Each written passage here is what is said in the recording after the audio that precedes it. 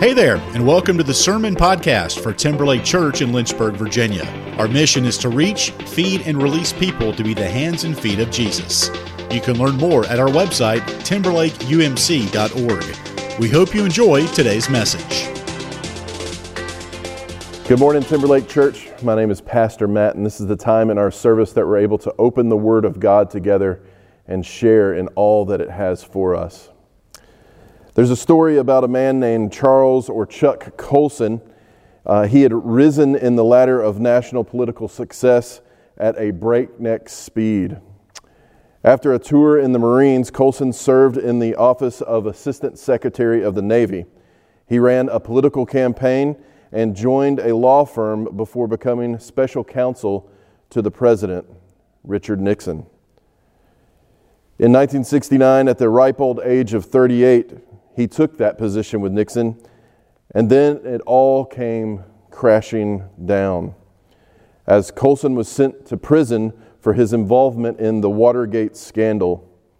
As one pastor put it, Colson's former career was over, but his calling was just beginning. While in prison, Colson converted to Christianity and began working alongside his fellow prisoners. His passion for his faith and his fellow prisoners birthed prison fellowship. Seeing firsthand the injustices in the American prison system, Colson fought for the rights of the incarcerated, including widespread penal justice reform. But that isn't all. Prison Fellowship has created a number of programs to help inmates, including training to experience healing and wholeness in their lives, with the full intention of lowering the rate of recidivism or those who return to prison. Today, Prison Fellowship serves in all 50 states in the United States, impacting more than 1,000 prisons and over 365,000 incarcerated men and women each year. In his 1983 book, Loving God, Colson shares the realization that his legacy came not from his successes, but from his failures. He writes this: "The real legacy of my life was my biggest failure, that I was an ex-convict. My great humiliation, being sent to prison, was the beginning of God's greatest use of my life. He chose the one experience in which I could not glory for His glory." Welcome to week 4 of our series, Cool Story Bro. We have been exploring the overwhelming effectiveness of sharing our story with others and the hope that that story leads others into a deeper relationship with Jesus. I just want to say how great it has been to be able to listen to the stories of different Timberlake folks over the past few weeks. It makes my heart happy to know how much God is working, and God is on the move at Timberlake. Today we are going to be looking into how sharing our story creates a legacy that makes an impact not only for right now, but for future generations to come. The scripture for today is 2 Timothy 4:11. If you would turn with me. Again, 2 Timothy 4:11. When I read it, you might find yourself saying, all right, Matt, let's see where this goes. But remember that all Scripture is God-breathed and it is profitable for teaching and all kinds of good stuff. So please turn with me again to 2 Timothy 4:11. It says this: "Luke alone is with me. Get Mark and bring him with you, for he is very useful to me for ministry." The Word of God for us, the people of God. Thanks be to God. As we see, John Mark is lifted up in this passage, and often John Mark is referred to just as Mark. He was a believer in the early church, mentioned directly only in the book of Acts. John Mark is first mentioned as the son of a woman named Mary in Acts 12:12, whose house is being used as a place for believers to gather and to pray. Later, Mark is mentioned as a helper to Barnabas and to the Apostle Paul during their journeys together in Jerusalem, found in Acts 12:25. We know also that John Mark was Barnabas' cousin, and John Mark was a co-worker on Paul and Barnabas' first missionary journey. However, he did not make it through the whole trip, as he deserted Paul and Barnabas in Pamphylia and left the work. We read that in Acts 15:38. The Bible does not really exactly say why Mark left, but his exit came after a tough time of ministry. In Acts 13:4-12, it is recorded that only one person showed repentance and turned their life over to God on the trip. John Mark was more than likely discouraged and decided to return to the comforts of home. The rest of the trip saw good fruit, and after some time had passed, Paul expressed the desire to go back to the cities that he had visited to check up on how those believers were doing. Barnabas agreed to go with only the condition that they take John Mark with them. Paul refused to have Mark go due to the desertion that Mark made on the first trip. See, Paul did not want to take a quitter with them. He hoped for someone more dependable, someone with more scruples. Scripture tells us that Paul and Barnabas had a sharp disagreement about John Mark and ended up going to separate journeys and pathways. Barnabas took John Mark with him to Cyprus, and Paul took Silas with him through Syria and other places to encourage the new Christians in the churches. Barnabas chose to forgive John Mark's failure and to give him a second chance. However, Paul took the more pragmatic view and dismissed John Mark. Paul saw John Mark more as a menace than as a missionary. Luke, the writer of Acts, does not take sides in his reporting of this. He simply records the facts. No matter, two groups of missionaries ended up being sent out, which placed twice as many missionaries telling their story to those who were far off from God. Barnabas does something that many of us are not willing to do. He forgives failure and looks to offer redemption.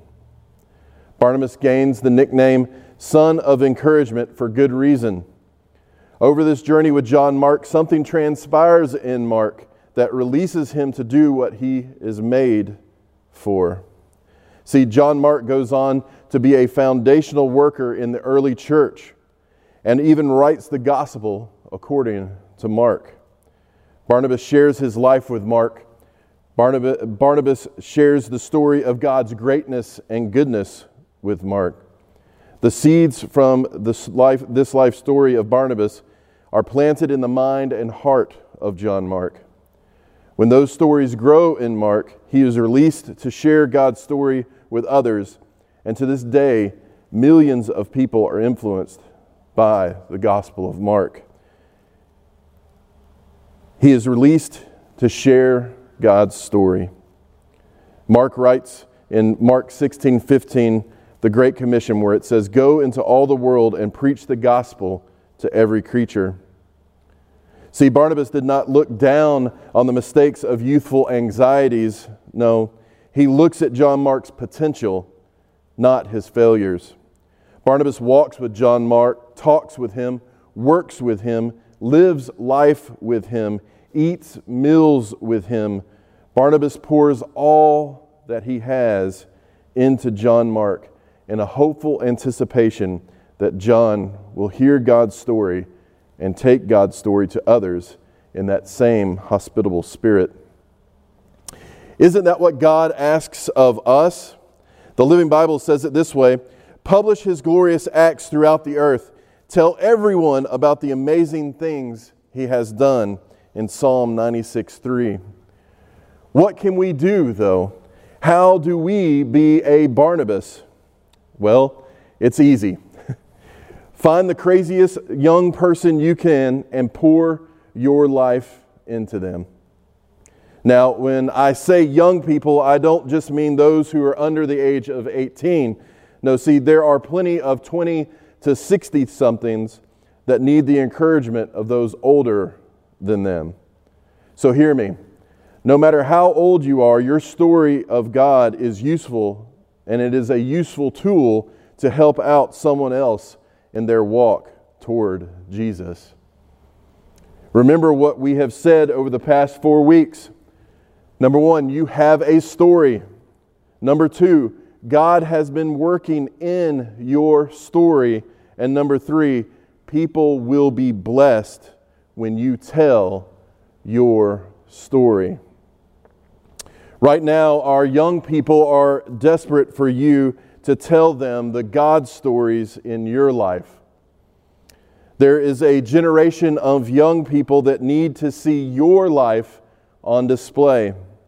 They need people like us to come alongside of them and share with them the awesome things God has done in and through our lives.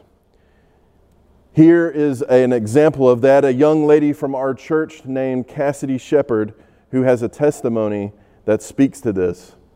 Let's take a look.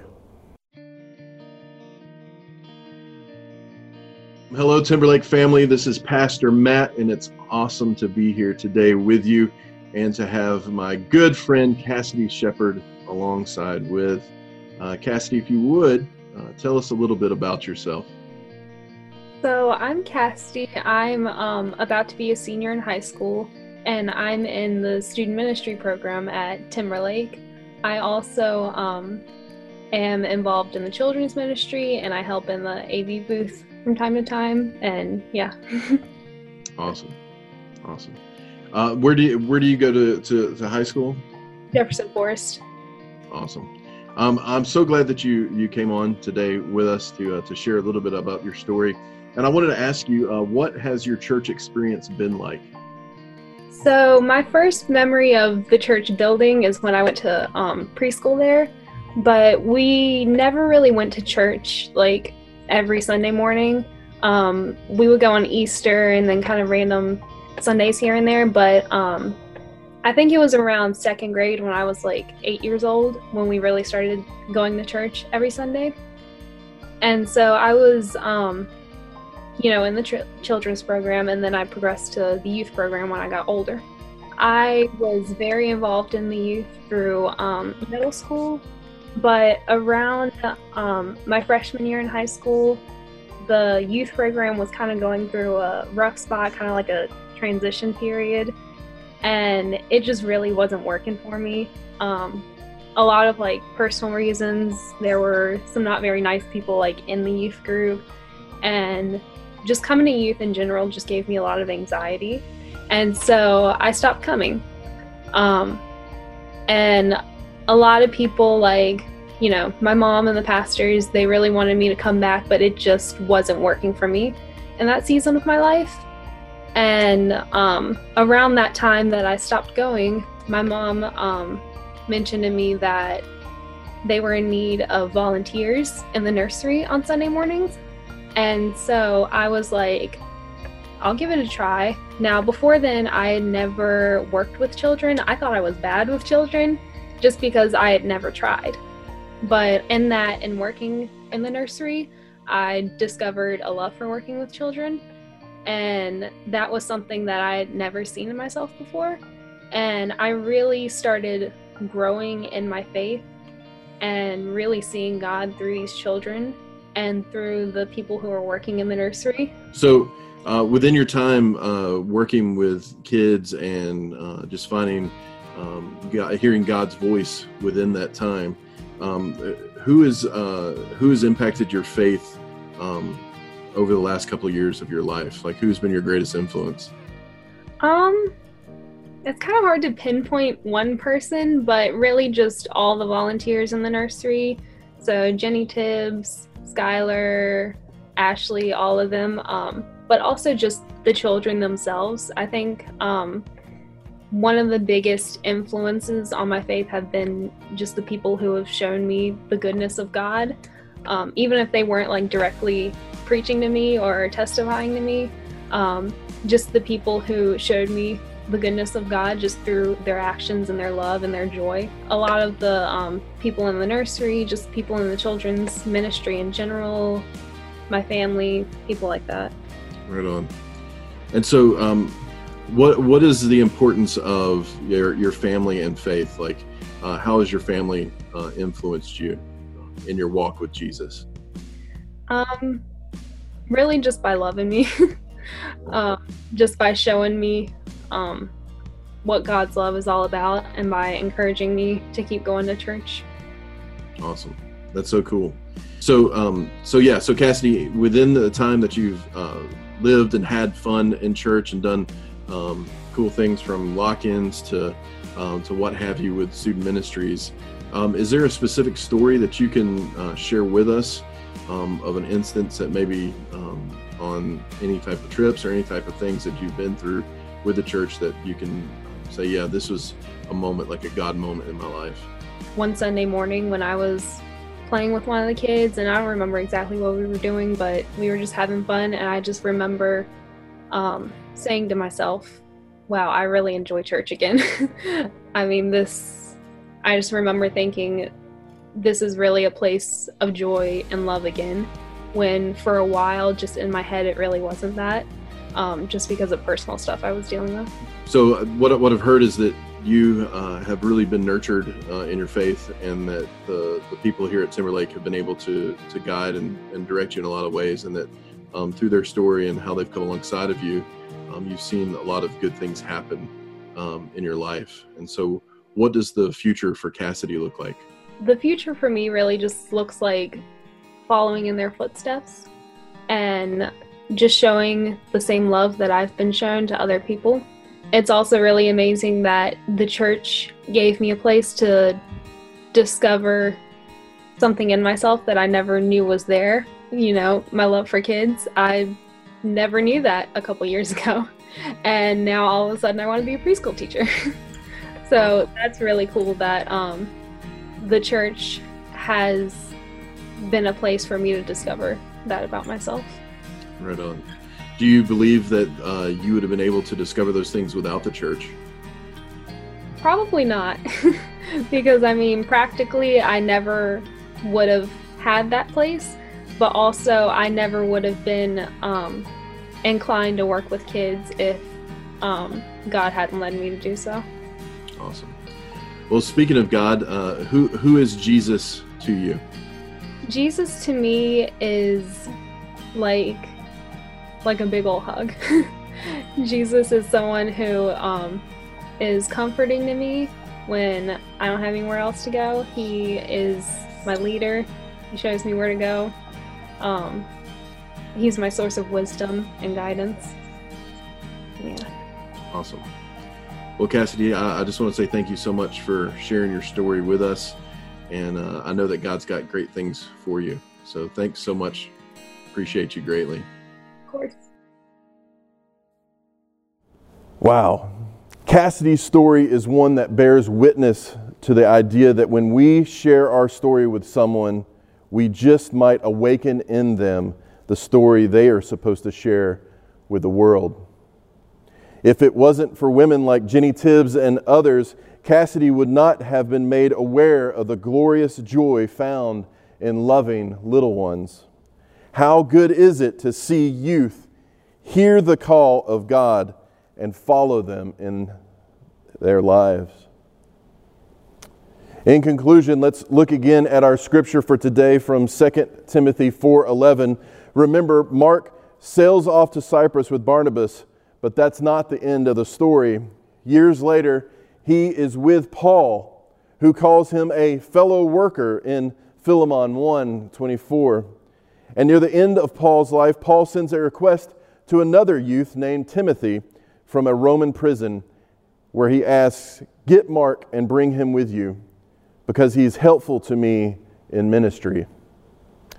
Obviously, John Mark had matured through the years and had become a faithful servant of the Lord. Paul recognized his progress and considered him a valuable companion. So the questions remain: who is your John Mark? Who needs to hear your story? Amen.